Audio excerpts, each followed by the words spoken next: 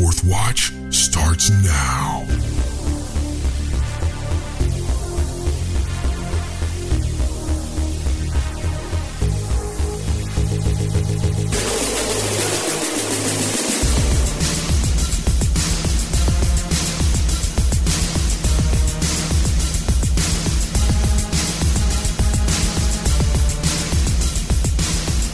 Hello, everybody. You're listening to The Fourth Watch with Justin Fall on the Fourth Watch Radio Network.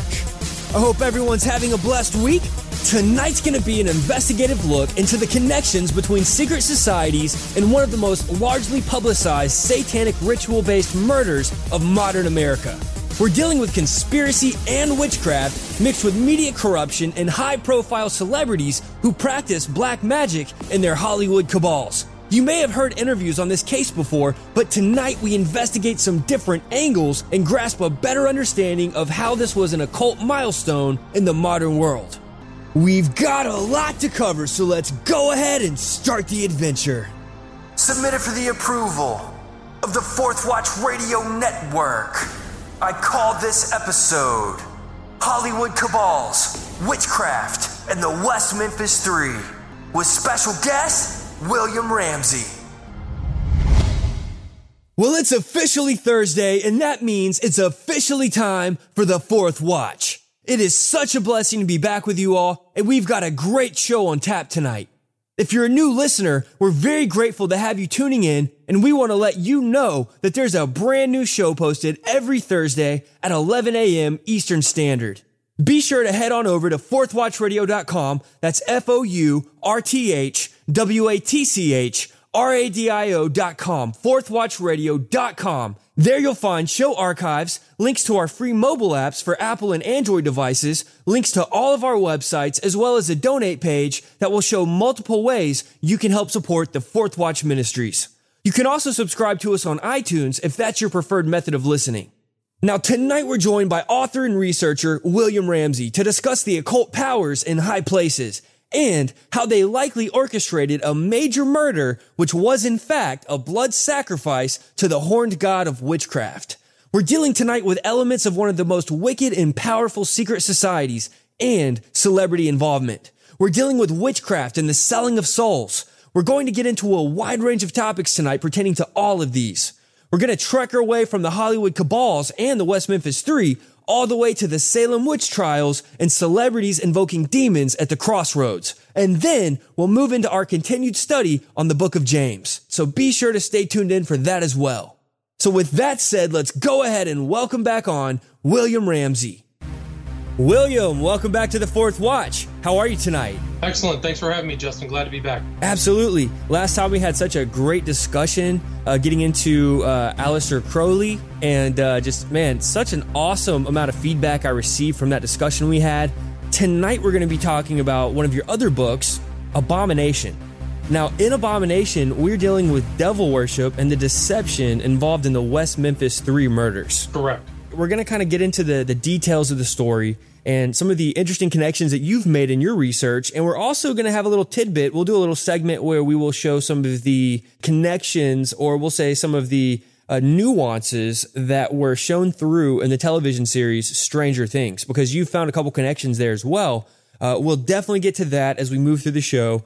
But to get started, go ahead and break down the premise of Abomination. And I want to get into the entire story of the West Memphis Three. At the very beginning was the disappearance of three boys in West Memphis, Arkansas. West Memphis is just over the Mississippi River from Memphis, Tennessee.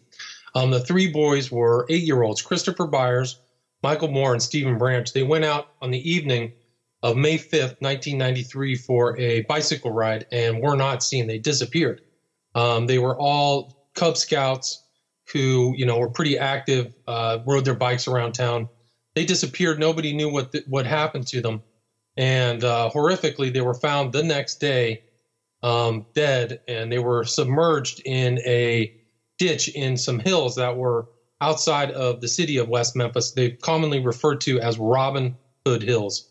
And they were ritually tied together in a very strange way. They were tied wrist to ankle, and one of the boys had his genitalia removed. And so it was a very horrific crime. The whole city was in an uproar. And basically, the police started doing their work. I researched all of the criminal files that are available. And about a month later, on, I think it was June 3rd of 1993, Jesse Miskelly, who was a kind of a young, kind of troubled man who was in West Memphis, was brought into the police department. He was interviewed, and he confessed to the killing, doing it with two other boys, Damian Eccles and Jason Baldwin. And so they were all arrested.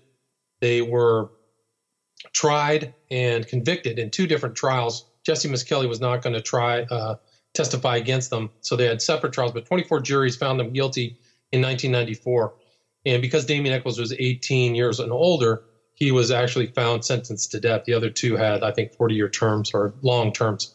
So that case generated a lot of interest nationally, but HBO and their documentary unit decided to film a documentary about them that was eventually released called Paradise Lost. It was released in 1996 to a lot of critical acclaim. And two other films by HBO were also produced.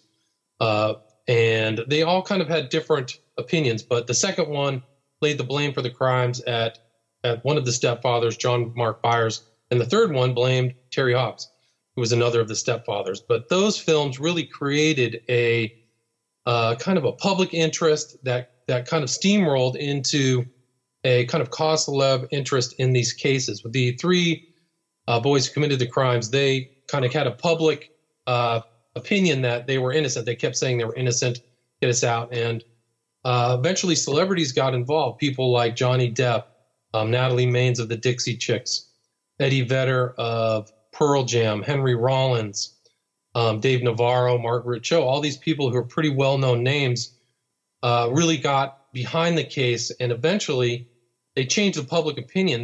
People really thought that there was an injustice that took place. And about 5 years ago, on August 9th, I think August 11th, August 19th, 2011, they were released. So it was about 5 years ago.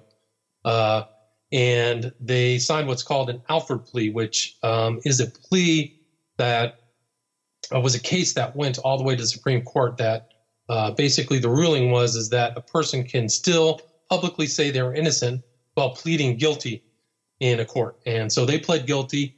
They're actually under probation. All three of them are under probation until 2021.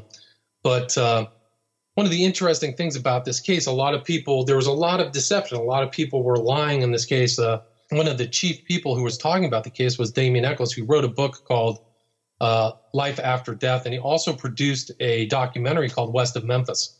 And both of these books kind of blamed all these different factors of why he got arrested, that he wore black, that it was a biased court system, that he had an alibi. But all the facts that are in the case indicate that both he, Jason Baldwin, and Jesse Miskelly were the proper people who were charged with the crime and found guilty, in my opinion. And one of the other elements of the case that nobody really wanted to talk about and downplayed was the occult elements of the case. The interest in the occult of Damian Eccles, who was a Wiccan who studied from the Book of Witchcraft by a well-known Wiccan, and who actually is a member of the OTO. It's confirmed from the OTO's website themselves that he's a member of the Ordo Templi Orientis, which was headed by Aleister Crowley. And one of my interests in the case and how I became fascinated by it was because I was studying or researching for my book, Children of the Beast, and I came across a video that showed the prosecutor by the name of Price questioning Damian Eccles on the stand about Aleister Crowley. What had happened is Damian Eccles, after his arrest, was writing this kind of cryptic alphabet and correlating letters to the name of Aleister Crowley. And it was also interesting because the prosecutor himself had a copy of Aleister Crowley's Magic in Theory and Practice, his book, on his desk. And he was asking him about it. And I just thought that was fascinating and really opened my eyes to the case. And I came to conclusions that were much different than the PR and the celebrity attitudes, which were, supposedly that these guys were railroaded. I thought the reality was that the cult was involved, And kind of the occult, since Damien Echols got released in 2011, he's still maintained his interest in the occult. He's got this huge black sun tattoo on his back. He has a bunch of occult tattoos all over his body. He's been seen associating with well-known occultists. He moved to Salem, Massachusetts, which is an interesting choice. Of all the places he could go, he goes exactly to where the witch trials were that took place there in either the 15th or 16th century. So he said openly that was why he went there, because he had a similar belief that he was prosecuted for his beliefs, which is an interesting admission. So he still has an interest in the cult. He still posts tons of information about his occult knowledge. And that case is really just a remarkable case for a variety of reasons. One is the involvement in the cult. Two is the power of celebrity opinion and PR in shaping public attitudes. And I think that this case is really remarkable in those aspects. Now, let me ask a question. You've stated that your opinion, based on your research of the case, is kind of different from what the mainstream take on the case is. No doubt. Now, do you believe that, I mean, obviously they were all convicted and they were all charged. They all admitted to doing it one time or another. They all admitted to different people. And Jesse Miskelly actually made confessions. The confession that took place on June 3rd, but he also confessed post-conviction and laid out the exact kind of elements of what happened that day and led up to the crime. But I do think that they committed the crime. There may have been other people. I mean, some people have speculated that other people were involved. The day of the crime, a very unusual event happened. Somebody showed up at a restaurant that wasn't far from the crime scene right around the same time of the crime with blood and mud all over his body and stayed in the bathroom for about an hour. So that was a very suspicious event. Other people have speculated that other people were there, and the cops, the police at the time, had testimony from other people that one guy got in a cab and took a cab ride for 200 miles away from the crime scene. So there is a possibility that it was more than three perpetrators. I mean, when we get into the whole situation with Charles Manson, I mean, we were dealing with a mastermind occultist, and he was able to manipulate people, his followers, and by manipulating them, he had them do a lot of different occult crimes. They committed multiple types of occult murders. Do you think it's possible that there was a ringleader that we haven't found yet? Absolutely. And I think that was in the court records did show that they answered to somebody older that they called, I think it was either Lucifer or something like that. So there was clearly a ring. And there was testimony that these groups would show up at an old cotton gin, which is like a kind of an old farming building, that they would do rituals there. They called it Stonehenge. And even there are pictures of that in the court cases of pentagrams. And there was testimony, and even Jesse Miskelly said that they would take dogs out and sacrifice them.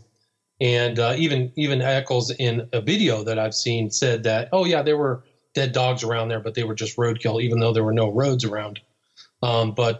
So there clearly is elements within the court records that show that these three guys were networked with the larger cult community. Do you think it's possible that there was some MK Ultra going on involved in these murders? Well, it's an interesting point because Damien Eccles had a very transient childhood that he claims not to have remembered very much of it, which is a very common element of people who have been some form of mind control. So I don't know, in that environment, it was hard to tell for me, but I do believe that there are elements of mind control in the case, in the sense of how the central players were able to shape other people's minds. And there was a document called the Exhibit 500. It was referenced as Exhibit 500 because it was 500 pages of Damien Eccles' psych records. It's a remarkable document that was compiled by his own defense for his capital murder trial when he was going to be put to death. They put that forward in the court to show that he was mentally unstable. But within that file, there was a document that basically showed that Damien Eccles liked to shape other people's minds and tried to get his opinions off on people. And what I found myself in my own larger research is that mind control and shaping other minds is kind of like a handmaiden to a lot of Satanists. They're interested in those books, and that seems to be a component of that kind of Luciferian or occult ideology and practice. Well, the heart of witchcraft is manipulation. We can get into this from any aspect. Witchcraft deals with manipulation, whether it's manipulating people through magic and sorcery, whether it is the attempt to manipulate the elements with the same. So really manipulation, that's the root of witchcraft.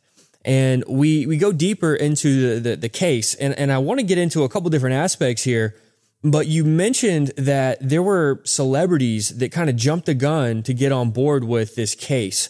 Can you explain to us what that looked like? I mean, what was their goal? What was their agenda? How did that play out? Well, it seems like there was an attempt by all of these celebrities, or there was actually, I wouldn't call it an attempt. I think they successfully shaped the public's opinion about the case. And so they slowly became on board.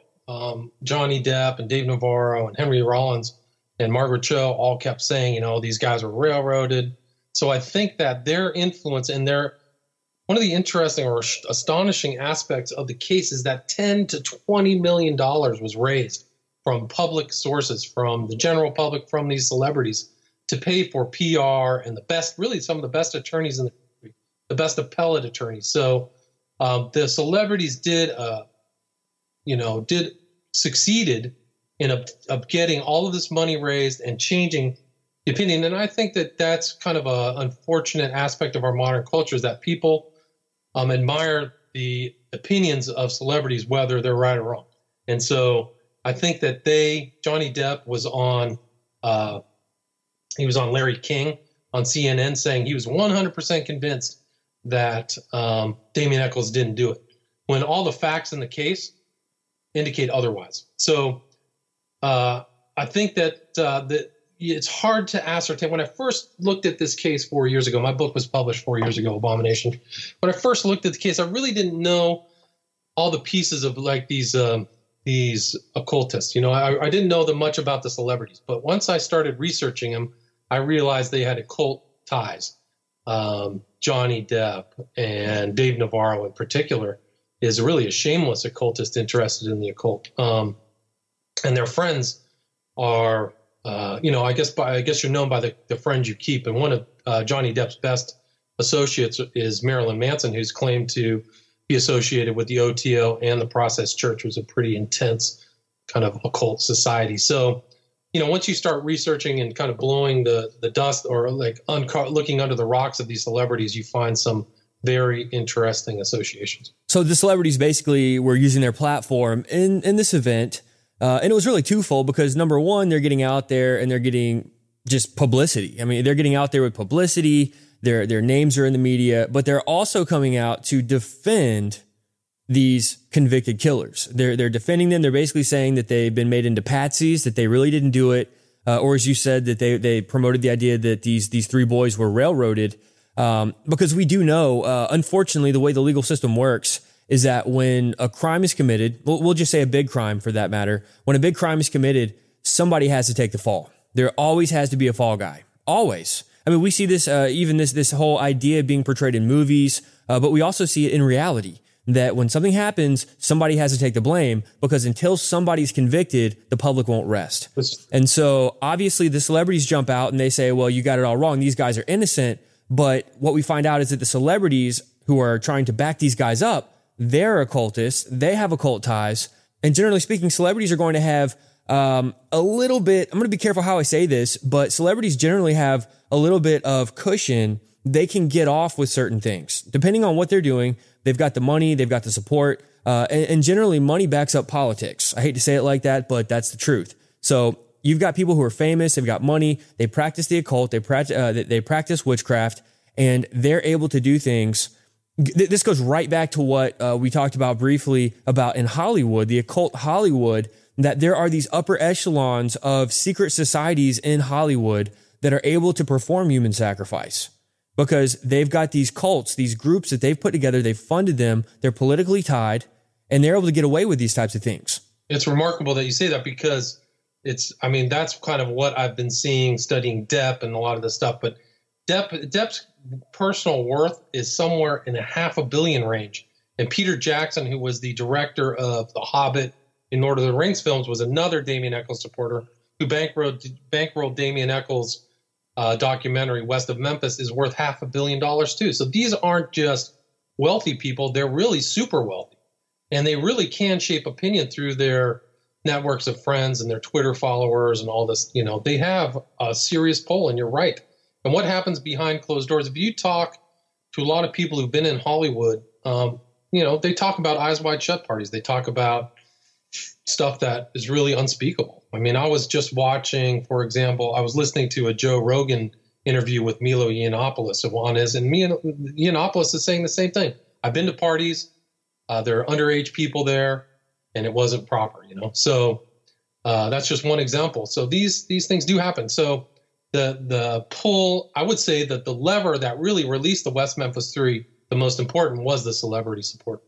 You know, it's amazing to see the celebrity support that takes place in all types of things. I mean, the celebrities get on the bandwagon to force abortion rights, late-term abortions. A lot of celebrities say, well, it's the woman's body, it's her choice. When there's a candidate running for president, like Obama, for instance, how many of them were trying to ride on that bandwagon? And I mean, George Clooney, all these others, they were like, Obama, Obama, Obama.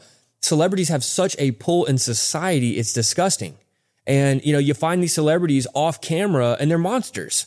I mean, they're actors when they're on camera, but then they're off camera. And people always look at people and they're like, well, I'm going to base my judgment of that actor based on the roles that he's performed. And so they really have no idea the type of reality that person's living in off camera. It's dangerous. It's very dangerous. It's a form of mind control. And it's conditioning our population that we need to support these celebrities because the celebrities have some kind of special power. And Will Smith even said that he considers himself an alchemist because he knows how to turn lead into gold, you know, referencing from the famous book, The Alchemist. And the whole idea that he was getting at there was that he knows how to manipulate things. And it was the power of manipulation that allowed him to get where he was and to be successful. And this was an interview he did on Black Entertainment Television, or BET. So really, we're getting into alchemy here at different grades. But I want to draw us back to the West Memphis Three because obviously, you know, we could really do a whole tangent there on Hollywood, but we do have to cover that. We really can't move too forward without covering those things because without the celebrity pull that entered into this case, I think that we wouldn't have the understanding that we have. So I think that's good to go there. Now, after Damien Echols was convicted, we see photos of him with celebrities. You've posted photos of him hanging out with celebrities. Yeah, I just posted one with him with Sarah Silverman. He's been seen with Ozzy Osbourne, Marilyn Manson, hanging out with all really high-end celebrities. Do you think that it's possible that he was chosen by their cabal to perform these rituals? Yes, absolutely. That's okay. And again, I ask it like that, and I'm rephrasing what I said earlier. I never want to put words into your mouth because you're the researcher on this case. Well, no, that's fine. You know, I've been following the case intensely for 4 years. There's been all kinds of statements. Echols still practices magic at a very high level. He was actually asked on the stand when he was 18 whether you know anything about the occult, and his response was, "I know everything about the occult." And that was when he was 18. So he has his own podcast where he does Golden Dawn rituals, which are interesting. It's called the Middle Pillar Ritual. So it's a specific tie-in back to this post-Masonic magical order of which Aleister Crowley was a member. And so I do believe Echols, you know, you can't, you know, it's not like you're there, but when you see them hanging out at other people's houses, Damien Echols is spending time at, you know, these guys' places and traveling in their planes. He stated he's traveled with Johnny Depp on his plane. So I do think that there's a good likelihood that they practice magic together. Yeah. Now let's talk about the murder scene for a second. You've explained that when they discovered the murder scene, what they found was clearly a satanic ritual that took place. Well, I would say so. I mean, the there was all kinds of things that happened there that indicated that that was what happened. If you look at, there was all kinds of luminol stuff that was the pictures that the police had, which never were entered into evidence, but they were part of the police record. They showed all kinds of, stuff that was going on. So, yeah, I would say that that's the case. Now, I'm going to speculate here. Some people may not like what I'm about to say, but investigating something like this, I think it's important to kind of weigh in the different options and possibilities, because we're trying to get the best understanding we can. As we broke down in the last show we did together, William, we got into the idea of how Crowley and his magic and his legacy has cast a giant shadow over humanity, how all these things that are taking place today, maybe not everything, but how many of the things that are taking place today are basically responses to the things that he did. And it's like a continuation of his occult magic. Our society is embedded with this. We're not going to backtrack, but we covered a lot of this in the last episode we did. And so looking at this occult crime, the West Memphis Three, it's my thought, first of all, based on the celebrity involvement here, I would say that I'm going to speculate that it's very possible that they wanted to get caught. Now, I think that sometimes they don't want to, and when they don't want to get caught, they don't get caught. I mean, look, let's just be real for a second, ladies and gentlemen. People who have all the money in the world and all the power in the world, all the following in the world, they can get by, they can commit all types of satanic ritual crimes and never get caught because they plan it properly. They've got the budget, they've got the connection, they're in the inner circles, and they're part of these cabals. So if they don't want to get caught, they're not going to get caught. I mean, Bohemian Grove, many people believe that they sacrifice an actual human every year. They don't believe, many researchers say it is not a sacrifice done in effigy. They say that it's a real sacrifice of a human that takes place. Now, I can't validate that, but I'm making a point that if people get caught that are celebrities, it's generally either they got sloppy or they wanted to get caught. So it's possible that they broke this out as a conditioning stunt to the population. They wanted people to see this is what we're doing and this is how we're doing it. And yes, we are worshiping the devil. Now, does that mean that the three boys wanted to get caught? No, but they were simply chosen for this role by the people in their cabal. So it's very possible that this was done as an open display just to condition the population that, yes, we are worshiping Satan. Yes, we are sacrificing people to the devil, and we want everybody to know about it. That's my idea. Now, what's your thought on that? I think it's plausible. I think that there definitely was some sloppiness of what happened at the time. But I do believe that there was a cabal involved. Like the local pastor, said he had talked to Eccles, and Eccles said, there's certain things I can't do or I'll get in trouble with the group. I don't know. I mean, as far as taking the fall, I think that they've kept their mouth shut, the West Memphis Three, about their larger occult ties to a certain extent.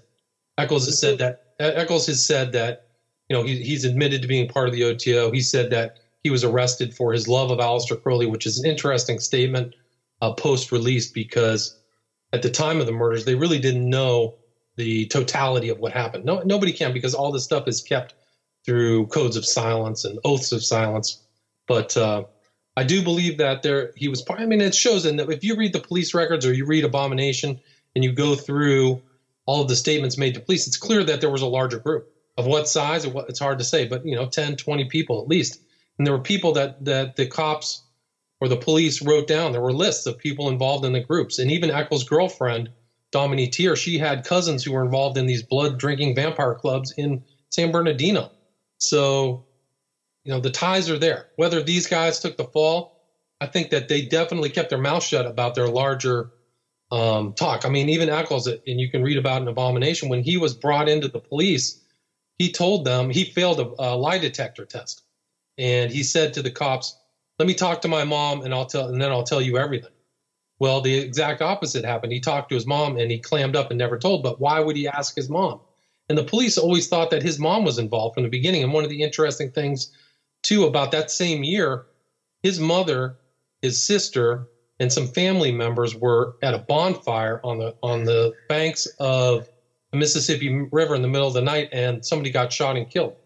So that is another weird ritual event where other family members are involved in murder. So I do think that I do think that there's a larger issue, and I think that that's why the celebrities got involved. They're fellow travelers with these guys, no doubt. One of the chapters in your book, it's entitled History of Witchcraft, the Occult Basis for the Murders. Take us there. Well, I wanted to just show, when I first was reading the story, I actually took a position. I was in a very minority position, a minority among the people who actually thought they were guilty, who were in a minority. So I really tried to establish how that there's a connection to witchcraft in the case by going back and talking about the history of witchcraft. So I really wanted to go back to Crowley and Gerald Gardner and some of other Gerald Gardner's influences. And Crowley, believe it or not, Gerald Gardner was the founder of Wicca, which he wrote a book called, it was something about witchcraft, but he wrote a book that was really the foundation for witchcraft. It was called was Witchcraft Today, and so that was. But the interesting thing about Gardner is that he had an OTO membership from Aleister Crowley. So there's a connection between Crowley and Gardner. Gardner himself, kind of encapsulated a lot of Crowley's ideas into his doctrines. And Gardner himself influenced this guy, Ray Buckland, who is a Wiccan who lives in the United States. And Buckland's A Complete Book of Witchcraft was something that Damien Eccles wanted. So I just tried to trace that connection all the way back from Crowley to Gardner to Raymond Buckland to Damien Eccles.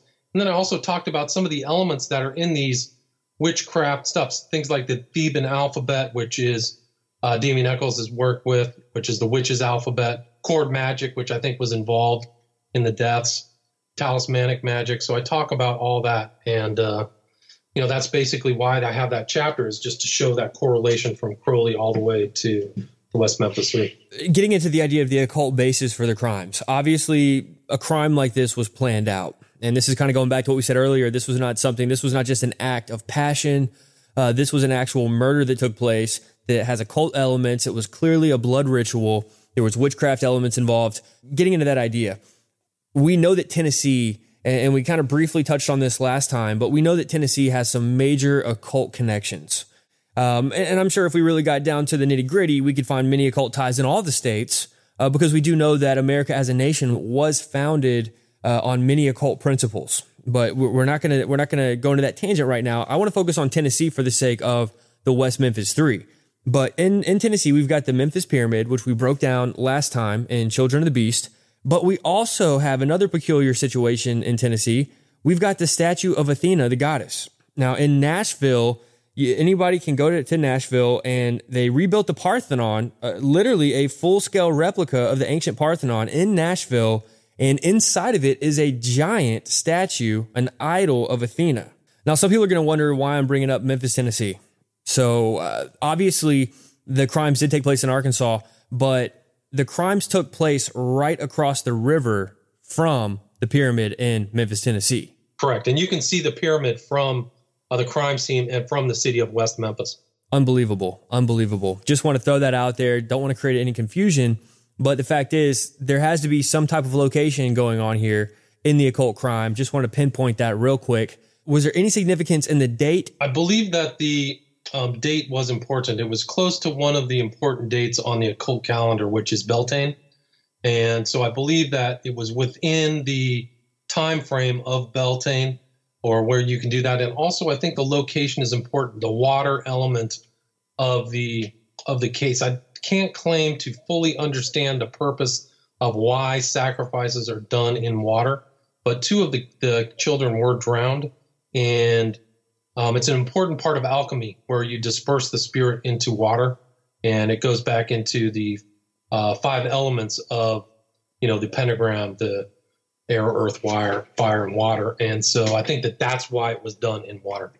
Along with other things, there's other books that were, that I read about. There was one guy who talked to police, and there was a book that was never found that was a really hardcore satanic book that talked about rituals. And I believe that the ritual that happened was out of a book like that. It was off of the Mississippi River. There was actually, due to flooding, they created these canals that kind kind of came out of the Mississippi River. And there was a 10-mile, or I think they called it the 10-mile canal. And this park was just right off of the side of that canal. When you're dealing with Memphis, you're dealing with some direct connections with ancient Egypt. Right. And with the Mississippi River going through there, I believe it's the Mississippi River, which is a parallel in the occult world. It's their parallel to the Nile River. Interesting. I didn't know that. But if I remember correctly, that was supposed to be the parallel in building the city of Memphis, because Memphis is literally, and we don't have time to cover all the details, but Memphis is, it's supposedly a modern version of Egypt. Now, I want to move us on here. Witches and witch hunts. How would you compare this to an actual witch hunt? Because there's speculation about the Salem witch trials. I think we all know this. I believe witchcraft was actually going on in Salem. I don't believe it was just a witch hunt per se. You know, people throw the word witch hunt around like, if it's a witch hunt, then basically you're searching for something that doesn't exist in modern culture. I believe there was real witchcraft going on in Salem. I think we can validate this with research. I think that there's a lot of history there of witchcraft. And I think that's also another reason why a lot of witches have magnetized themselves to that area. I mean, even today, I'm told that there's rarely, if you go to Salem, it's predominantly witchcraft. But why did you use that term, witches and witch hunts, in dealing with the West Memphis Three? Because one of the common kind of statements made by the supporters of the West Memphis Three is that it was a witch hunt. And it's a loaded term, a witch hunt, because the way it's bandied about is that you are this fantasist who actually believes in some kind of witch riding around on a broom. And so I think that it really allayed people from investigating that part of the case. And I will agree with your statement that you can prove that witchcraft was involved in the Salem events, because my research actually indicated that as well, that the girls who were tinkering around in Salem did have these books. They had this book, the Malleus Maleficarum, which was a witch hunting book that came out of Germany, and their slave Tituba was involved with all kinds of strange kind of occult kind of behavior. But they were doing things. They would bake a witch cake. They would do this thing where they would get these eggs and try to do the searing from these eggs. So it's important to remember that hysteria that took place in Salem, people traveled there. A lot of I think it was Cotton Mather or Increase Mather traveled there to investigate the phenomenon of what was happening in Salem. And so I think that the evidence shows that there was something that was happening there, and that the witch hunt was valid. And even, they talked about the people were killed in Salem, and I think it was a tragedy. Most of those people probably, never should have been persecuted. And even I think Increase Mather said that, nothing like that should ever happen. But I do think that there are groups of occultists. And I think you referenced Manson as, having his family. That was kind of like a witch group in some ways. You can perceive that in the modern world as this guy who was involved in the cult, who some of his followers said they studied Crowley. So, I wanted to address that in my book. And that's why I devoted the chapter to, the history of witch hunts, what other people had done. And because it was actually a common event or an occurrence in the, 16th and 17th century of these events happening. And even King James, who was responsible for the King James Bible, a lot of people don't know that he wrote books on witch hunts. And one of his books was Demonology. And, he talked about even back then that sometimes there were these things that would crop up. And there was a witch event in Scotland. But I repeated his statement. He says, these detestable slaves of the devil, the witches and enchanters, have moved to dispatch and post this following treatise of mine to resolve the doubting, both that such assaults of Satan are most certainly practiced, and that the instrument thereof merits most severely to be punished. So I do think that addressing why there are these kind of witches and why these witch events happen and how people took them seriously, I think was an important part of the book, and how to also look at the West Memphis Three event. Visiting Salem, there's all types of witchcraft monuments, and there's a witchcraft museum there. Heavy presence, as I stated earlier, of witchcraft. I remember years ago when a band called Godsmack came out with their first studio album. I loved it. This is before I was walking with the Lord, and I was drawn to dark music. And I remember a song on the album called Voodoo. And in that video, this is unbelievable, but they actually performed a real Wiccan ritual in the video. And in the video was the famous witch, Lori Cabot. She is still one of the people in Salem. She's considered like the witch priestess of Salem. I mean, she still holds that rank pretty much.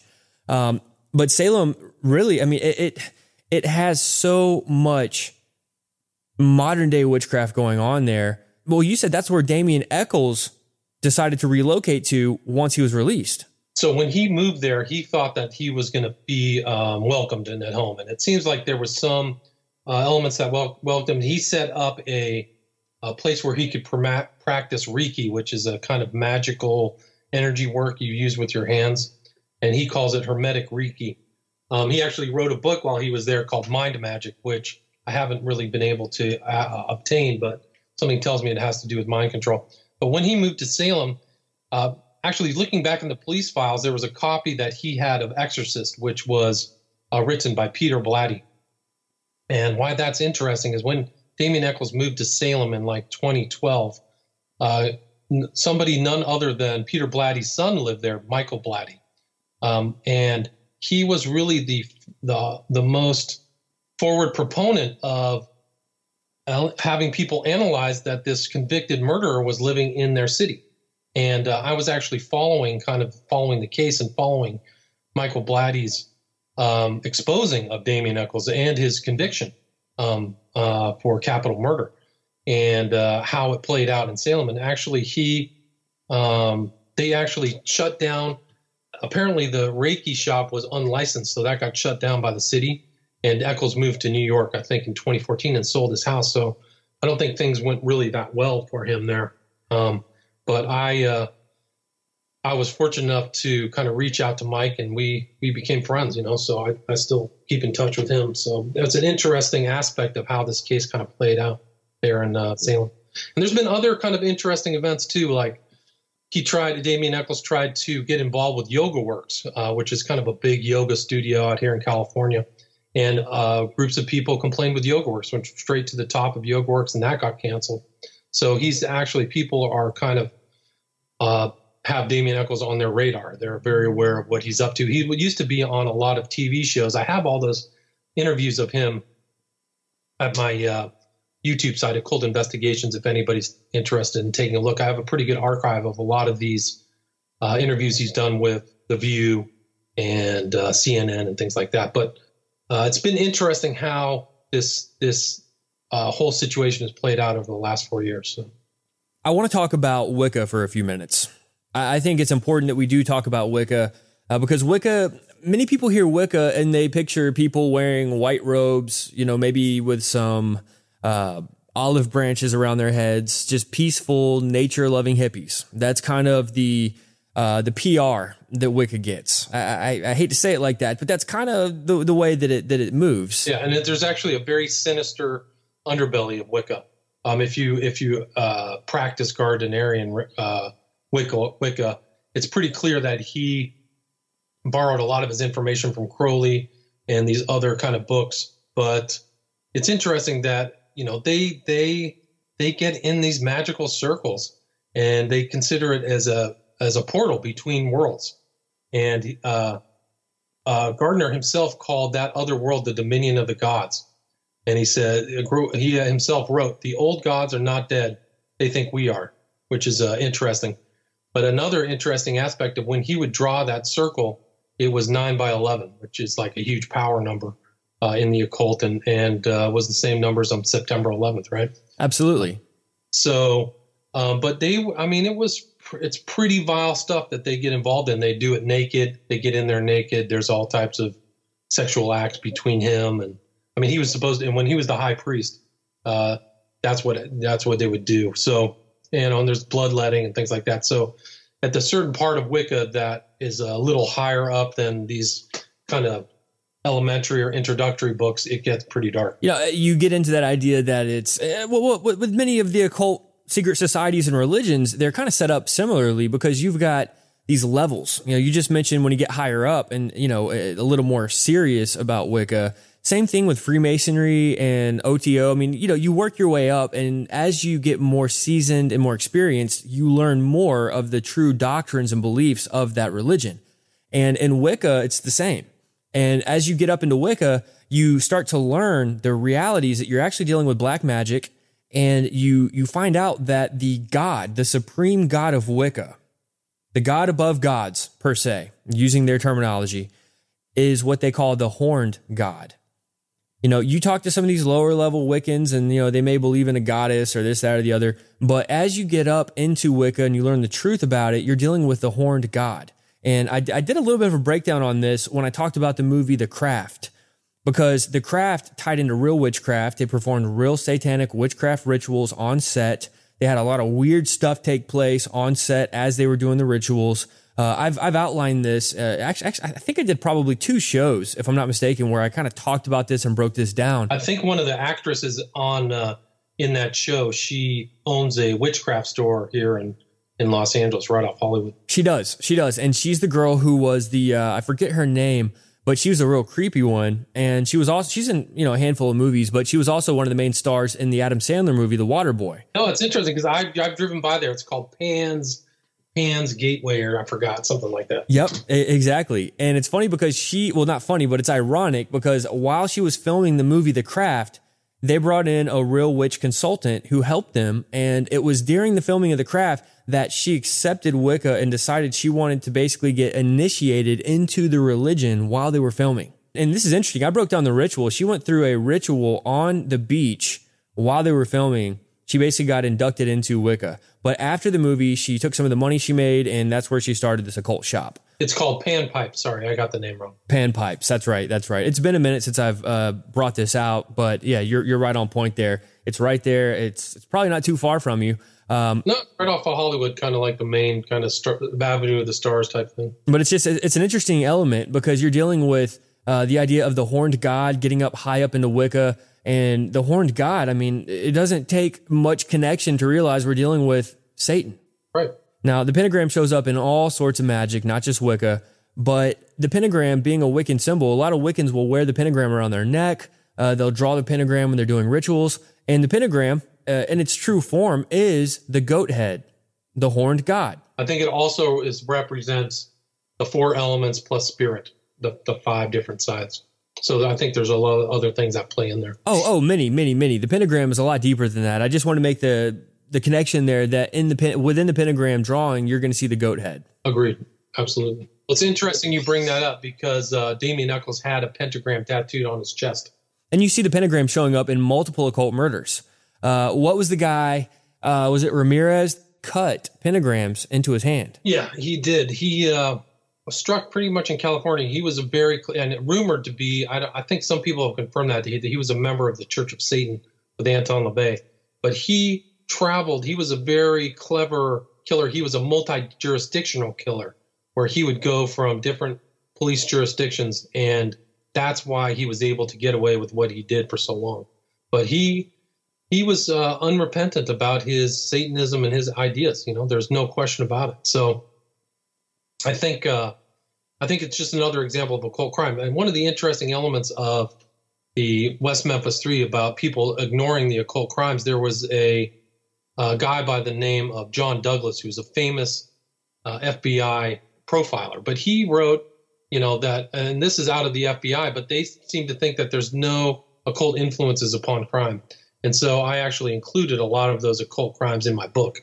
And it's just another example of how people can overlook the facts. But John Douglas was another interesting aspect of the West Memphis Three case because he said, after looking at all of the elements of the case, there was nothing in the behavior of Miss Kelly, Baldwin, and Eccles that would indicate any crimes, which actually overlooks tons of information about them. So we look at a situation like West Memphis Three, and if they can tell people, if they can try to prove that there was no occult connections, it lightens the load. And it totally waters down what's going on here. No question. And I think that was one of the elements that they were successful for. And that's why I titled the book Double Worship and Deception, because deception is an essential component of the whole case if you're looking at it, if some people are looking at it at first blush or first glance, not everybody's telling the truth. You got to realize that there are players in this case who are intentionally omitting facts. And omission, like George Orwell said, omission is the greatest form of lie. So if you omit certain facts, then you get a different look at the case, But the important thing is to look at all the case records, which you can find in my book, and you can also find online it's at Callahan's 8K, all of the case records. So they're easily verifiable and analyzed. Now, something else that I want to throw in here is that recently we've been turned on to a Netflix series called Stranger Things. And I did a whole breakdown of this. I guess it was a couple weeks back. Chad Riley, Michael Herr, and myself broke down the realities behind Stranger Things, getting into Project Montauk. But you have made some interesting connections. Because of your research into the West Memphis Three, you made some kind of interesting parallel connections between Stranger Things, some of the nuances in Stranger Things, and this occult crime. So break that down for us. Tell us what you found. Well, I was watching it, and one of the interesting elements is that one of the boys, or the boy who disappeared, his name was Byers, Byers, which is the name of one of the victims in this case. And standing alone, that was interesting on its own. But then I found out, or through watching the show, 11, which is the name of the girl who kind of was the MK Ultra subject, her last name was Ives. And in the state of Arkansas, the West Memphis Three case happened, but there's also was a notorious case called the Boys on the Tracks, where one of these young men died in the forest, and his name was Ives as well. So Byers and Ives were two young victims that disappeared in the forest, and so that inclusion was in that case, and in the show. So it leads me to believe that the producers or the writers have knowledge of the West Memphis Three and the Boys on the Tracks cases. Wow. What are your thoughts? What are your kind of final thoughts on the West Memphis Three? Like, when you finished your investigation, when you considered it a case closed, according to William Ramsey, what were your final thoughts? What was left in your mind? The occult was involved in the crime, and that Damien Echols is probably at the top of, or near the top of, the occult hierarchy in the United States, and that there is a cult or a group of people, like-minded people, who worked above the, behind the scenes and in the publicity or in the media to manipulate the opinions of the public about the case with the intent to frustrate justice and get the release of the West Memphis Three.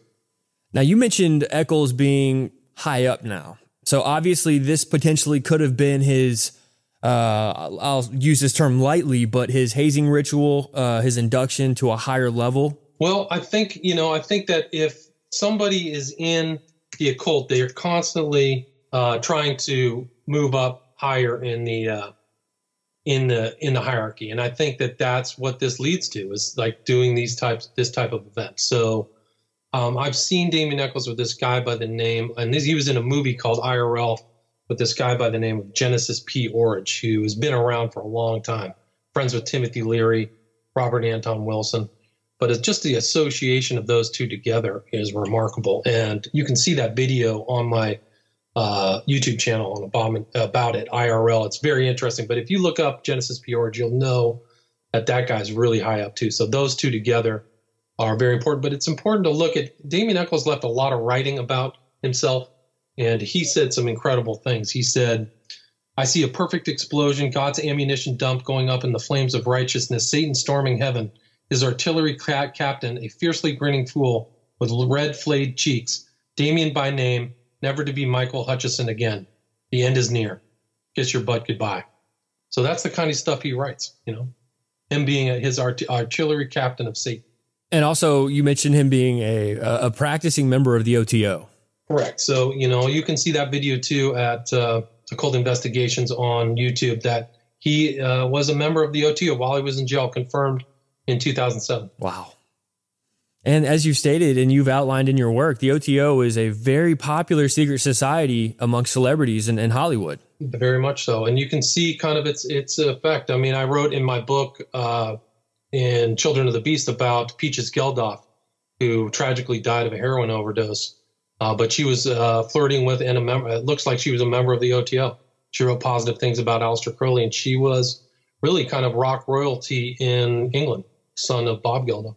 It was actually a German secret society, but after the heads of the German society died, Aleister Crowley became its head in 1925 and was its head until he died in 1947. If you could sum up the OTO and their beliefs and their agenda, and I know it's hard to do that in a short amount of time, but how would you sum that up for somebody who's listening who maybe doesn't know what the OTO is?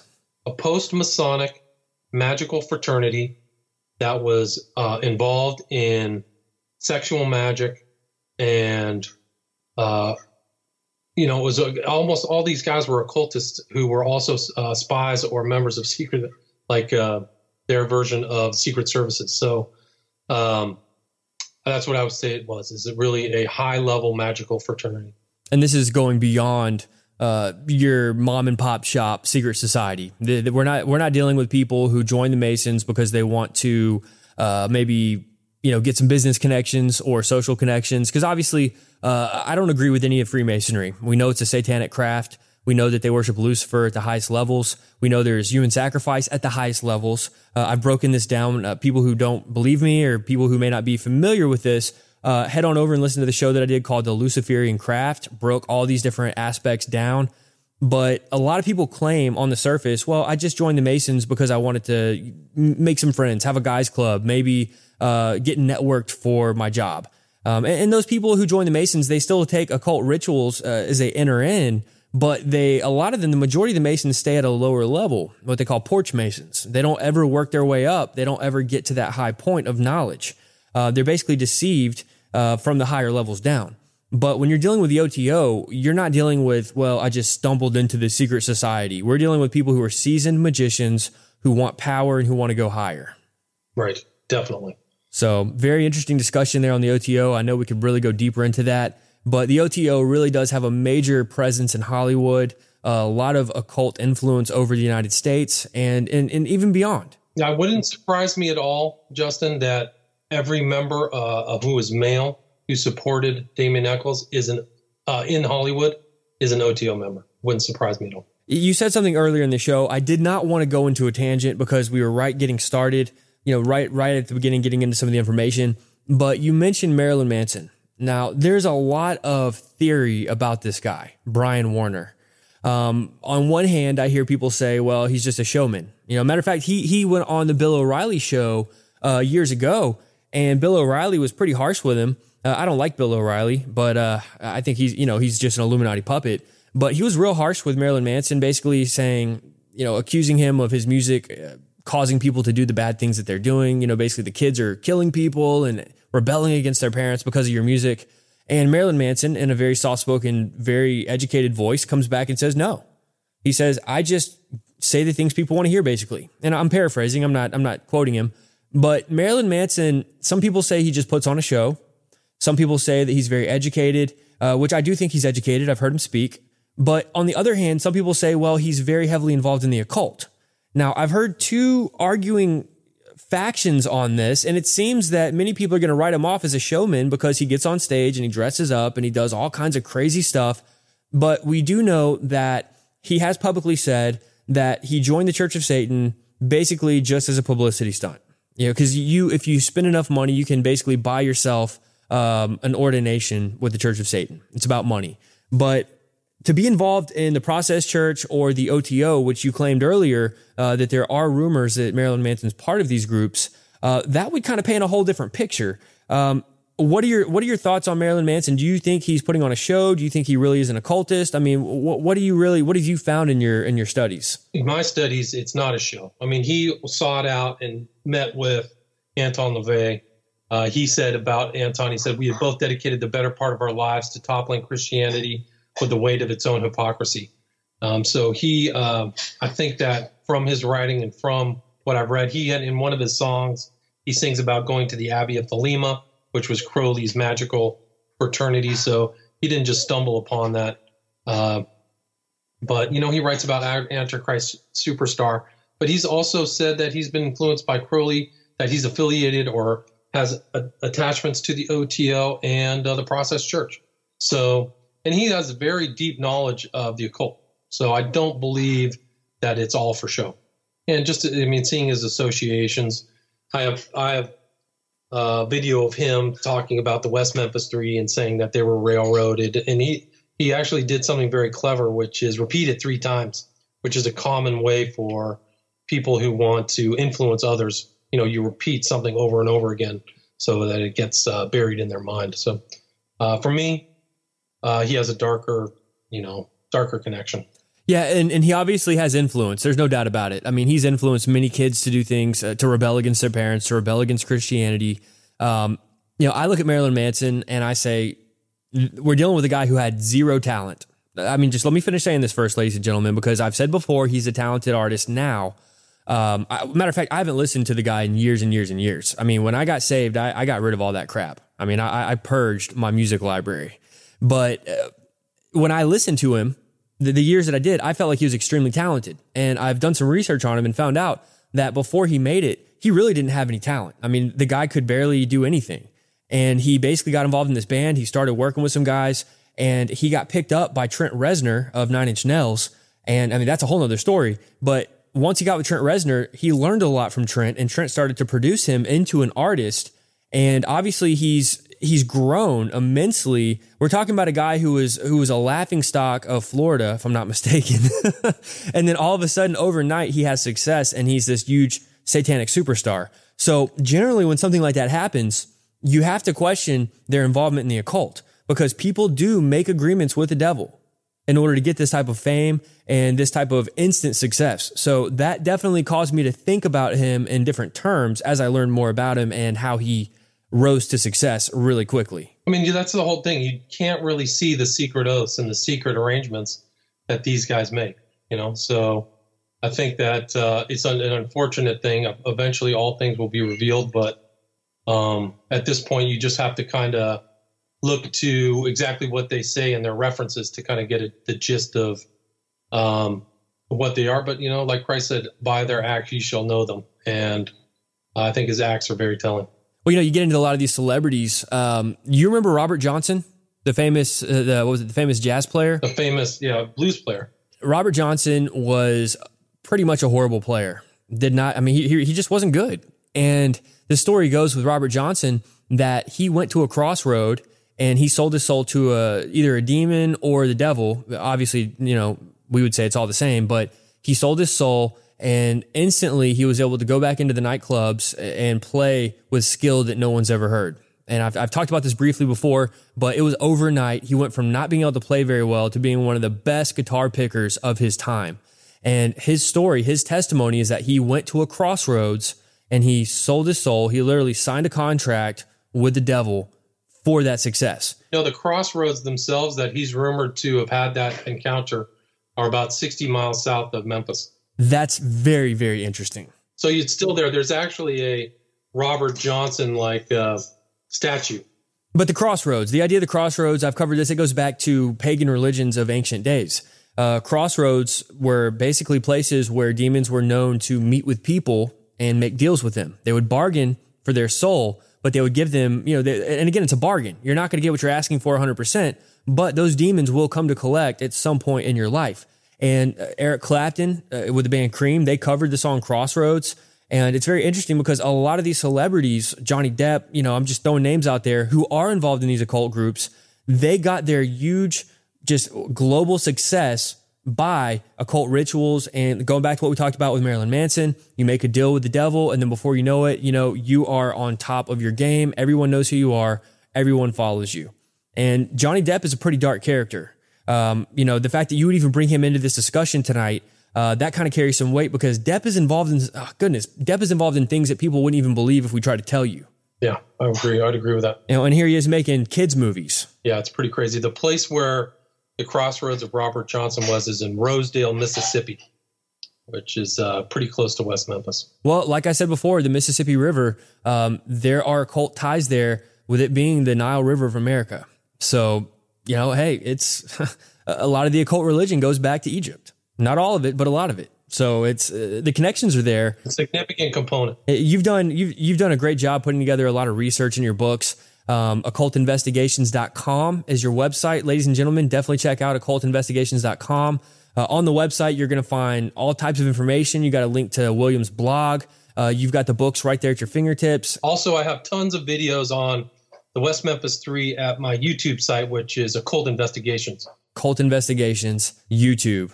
And William Ramsey is on my friends list on Facebook. If you want to look him up, William Ramsey. And man, William, you always bring so much interesting discussion and research into our conversations. I know we've only got together twice, but every time, man, both times have just been awesome. So anything you want to drop in closing, you want to let anybody know about? No, just my new book is out, Children of the Beast. We talked about it in the last discussion at occultinvestigations.com. And thank you very much for having me on your show. It's always a great discussion. It goes fast. It does, man. And looking forward to having you on again. I definitely want to have you on just to get into some other occult crimes, even stuff that you haven't written about, that you've researched. And man, your wheels are always turning. And I know that you're also working on getting your YouTube following up so you can use the YouTube space in Los Angeles. Have you reached your goal yet? No, I'm not there. I'm about halfway. So if you can go and subscribe to my channel, Occult Investigations, I appreciate it. William, thank you so much from the Fourth Watch Radio Network. And God bless you, brother. And have a good night. God bless you too. Thanks, Justin. Well, that was an interesting discussion, and I hope you enjoyed it as much as I did. We were just